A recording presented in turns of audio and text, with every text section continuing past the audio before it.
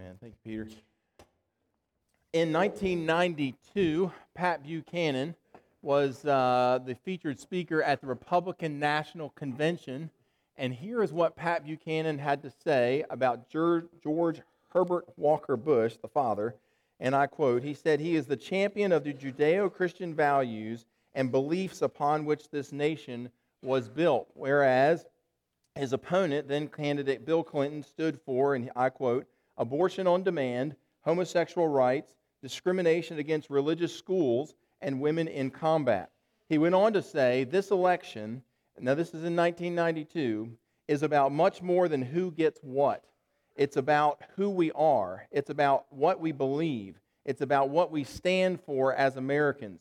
There is a religious war going on in our country, he said, for the soul of America. It is a culture war as critical to the kind of nation we will one day be as is the Cold War itself. End of quote.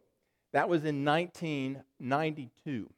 In the year 2017, around early part of the summer, a book was released called The Benedict Option by an author whose name is Rod Dreher. He is a Christian ethicist and a cultural commentator. And here's what he had to say about this culture war. He said, "Today, the culture war as we know it is over. Is over." He said that the so-called values voter, the social and religious conservatives, have been defeated and are being swept to the political margins. Friends, I hate to admit it, but I think he's right. I think he's right. I think the die has been cast. I think that our culture has made its decision where it wants to follow, that it has rejected Judeo-Christian values, and that the culture is moving headlong in a direction that is not honoring to God. That's what Rod Dreher was saying.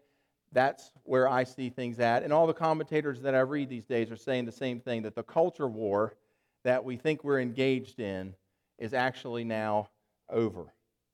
The tide is turned toward moral liberalism, toward relativism, toward sex as recreation, toward same-sex unions. The country is largely in the bag on these liberal social issues. We have entered into a new era in America, which we would refer to, or commentators refer to, as the neo-pagan era. That is, we are moving away from Judeo-Christian values on which our country was founded and now moving toward pagan secularism, humanism, and that has become what is ruling the day. So the question is, what do we do now that the culture war is over and we still live in America as Christians, as people who believe in God's Word and want to raise our children to know God's Word and to honor God's Word and to maintain these Judeo-Christian values? How do we move forward? Well, that's the intent of this series over the course of the next 5 weeks. Not to teach us how to argue with liberals, not to teach us how to win arguments in the school of secularism, but rather to instruct us on how do we as Christians preserve our Judeo-Christian values and then pass those values on to future generations. Over the course of the coming weeks, that's what we're going to do. Let's walk through some verses together. We're going to look at Acts chapter 20. That's going to be our verses for today that we're going to look at, Acts chapter 20. We give you a little bit of background to Acts chapter 20. Paul is on his third missionary journey. He's coming to the close of it. He's on his way back to Jerusalem. He has this offering that he's bringing for the saints in Jerusalem that have been in the midst of a famine there so that they can buy food and support the church there. He stops off at a little port city called Miletus. It's on the eastern coast of the Aegean Sea. We have a map for you here. If you can find Ephesus on this map, then you can look down south from there and you see the little coastal city of Miletus, and that's where Paul is. And Paul invites the Ephesian elders because on his second missionary journey, he had spent 3 years in Ephesus instructing the elders, building up the church there, teaching them Christian doctrine. And so he invites the Ephesian elders to come down and visit with him in Miletus. And so Paul has among the things that Paul says to these Ephesian elders, one of them is a warning, and his warning is about a theological war that is on its way to the front door of their church. And so here's that warning that Paul wants to share with them. I'm going to ask if you would to stand to your feet for the reading of God's Word, Acts chapter 20. We'll be reading verses 28 through 31. All right, here we go. Keep watch over yourselves and all the flock of which the Holy Spirit has made you overseers. Be shepherds of the church of God, which he bought with his own blood. I know that after I leave, savage wolves will come in among you and will not spare the flock. Even from your own number, men will arise and distort the truth in order to draw away disciples after them. So be on your guard. Remember that for 3 years I never stopped warning you each. That's right. And then y'all can go ahead and sit down. We'll get to that verse in a little bit, and maybe I won't butcher it when I do that. By the way, when you were greeting this morning, did y'all figure out who was going to win the game on Monday? Was there some talk about what you thought the point spread might be and all that kind of stuff? I didn't know. There was a little chatter going on after y'all got going in the songs. I figured that's what it was. All right, so let's just kind of walk through these verses together. Verse 28, we'll begin there. It says, "Keep watch over your flocks and all the flock of which, or over yourselves and all the flock of which the Holy Spirit has made you overseers. Be shepherds of the church of God, which he bought with his own blood." Here Paul calls on the Ephesian elders to protect their congregation, to protect the Ephesian sheep, as a shepherd would protect the sheep out in their flock. Paul's saying the same thing that these Ephesian elders need to protect the sheep, the congregation at Ephesus. You say, well, Gordon, protect them from what? What is he wanting to defend them from? What does Paul have in mind when he says that there's these enemies that are out there? What is he thinking of here? Well, he tells us in the very next verse. Look at verse 29. He says, "I know that after I leave, savage wolves will come in among you and will not spare the flock." That is, they're going to enter into the church and they're going to ravage the church with their teaching. They're going to ravage the church in that way. And so verse 30, "Even from your own number, from among perhaps the elders," he says, "men will arise and distort the truth in order to draw away or to trick people into following them to make disciples after them."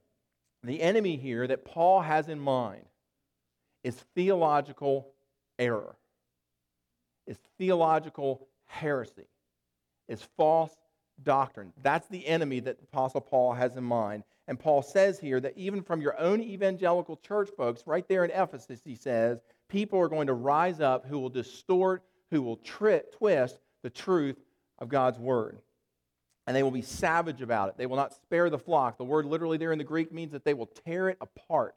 They will rip apart the church with their distorted truth, with their false teaching.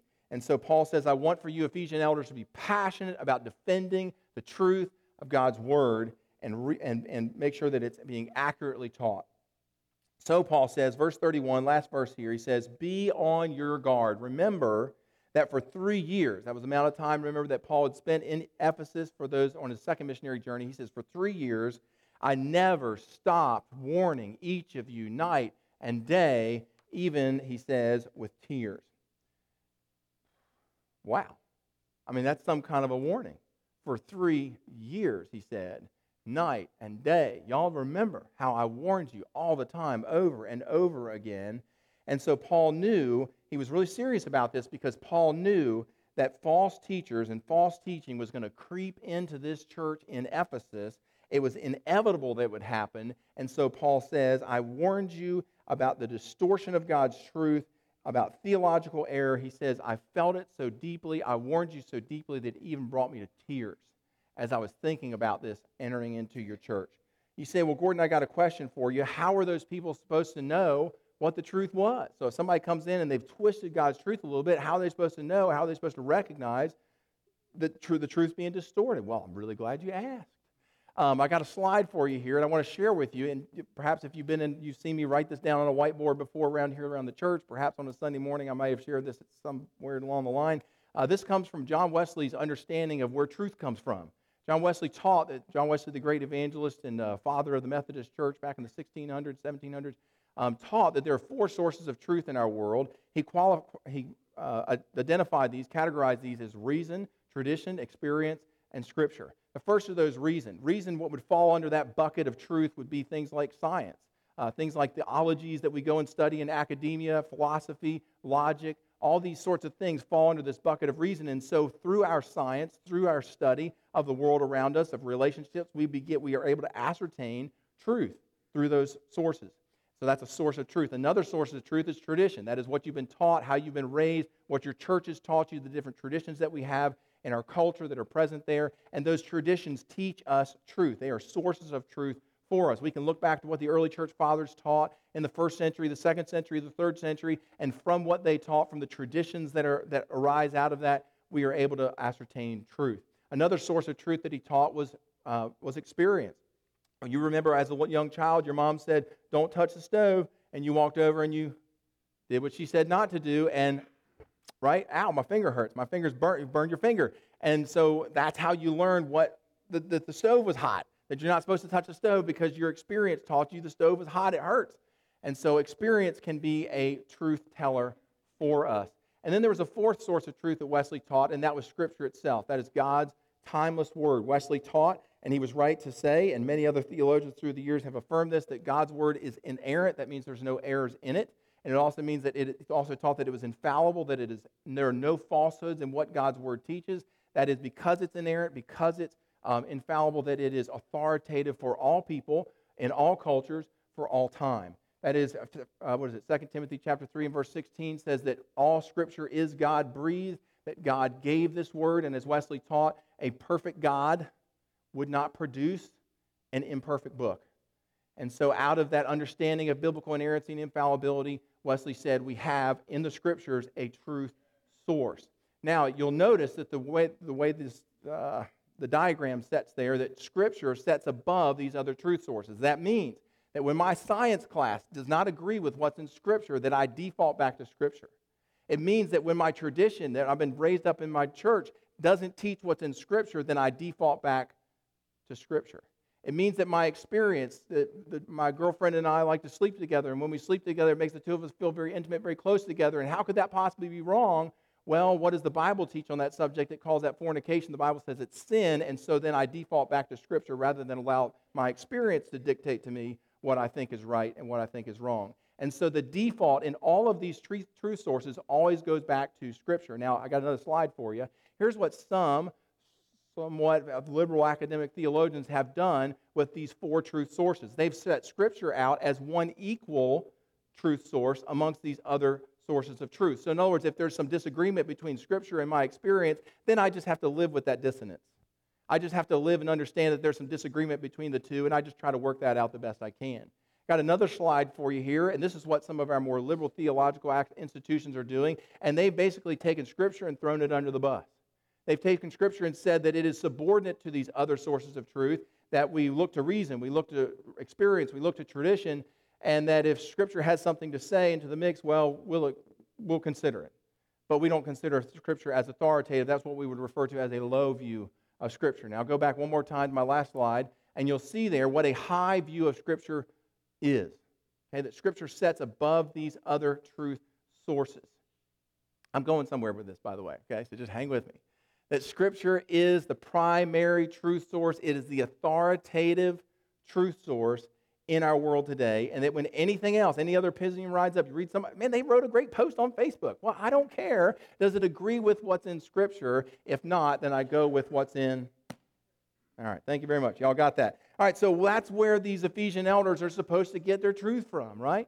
This is where these Ephesian elders are supposed to sort out, hey, look, theological errors coming into our church. How do we know whether it's right or wrong? Well, we hold it up next to Scripture, and we allow Scripture to determine whether or not what they're teaching is true, okay?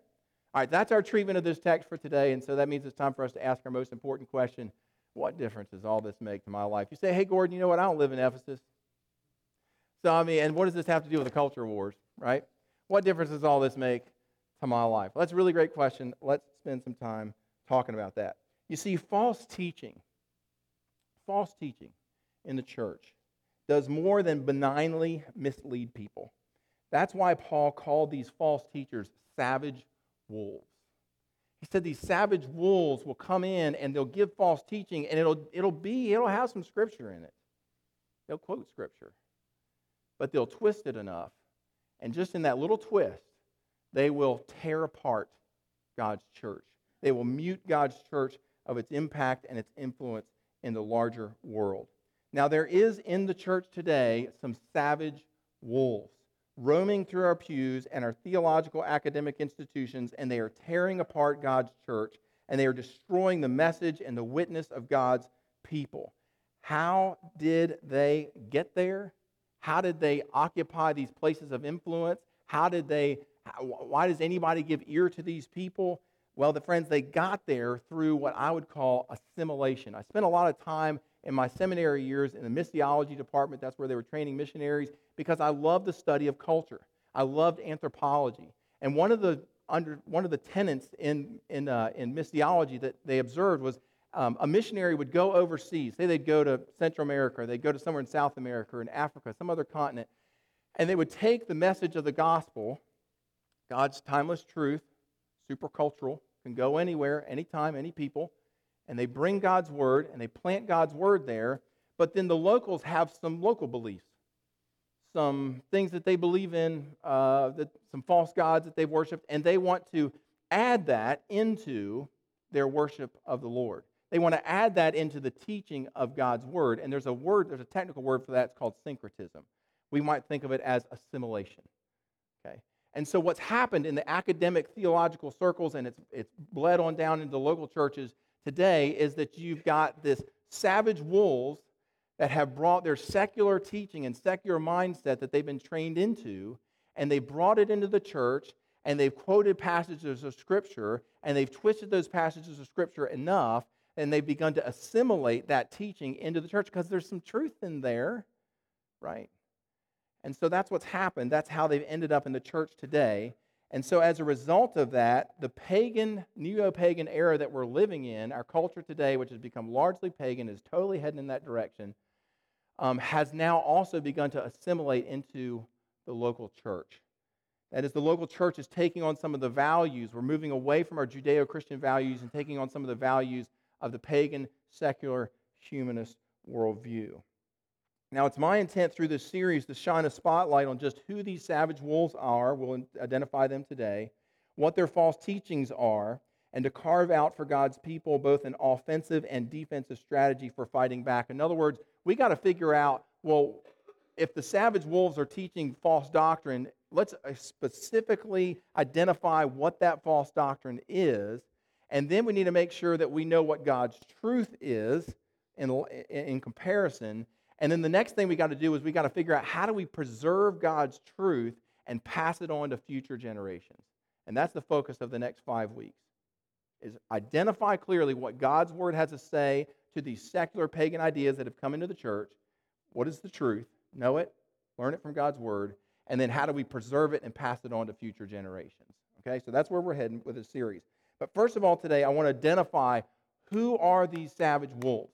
What is it that these savage wolves are teaching? And I've got 2 savage wolves that have entered into the church today, and the first of those I will identify as evangelical feminism. Evangelical feminism. Evangelical feminists support what we would call an egalitarian view of male-female relationships. There's 2 words that you need to become familiar with, and I'll use them a lot over the course of the series, so don't worry. But one is an egalitarian view of male-female relationships. Another is a complementary view of male-female relationships. So egalitarian and complementarian. The egalitarian view of male-female relationships says that females want equality in all things, no gender disparity whatsoever. They want equal voice, just like men have equal voice in culture. The feminists want equal status, just like men have equal status in society. They want to be viewed as equal in every respect. Here's their credo. They claim that no evidence exists whatsoever for the claim of biological differentiation. Sexual differences, they say, are caused by culture and socialization, and thus gender is malleable, that is, it's fluid.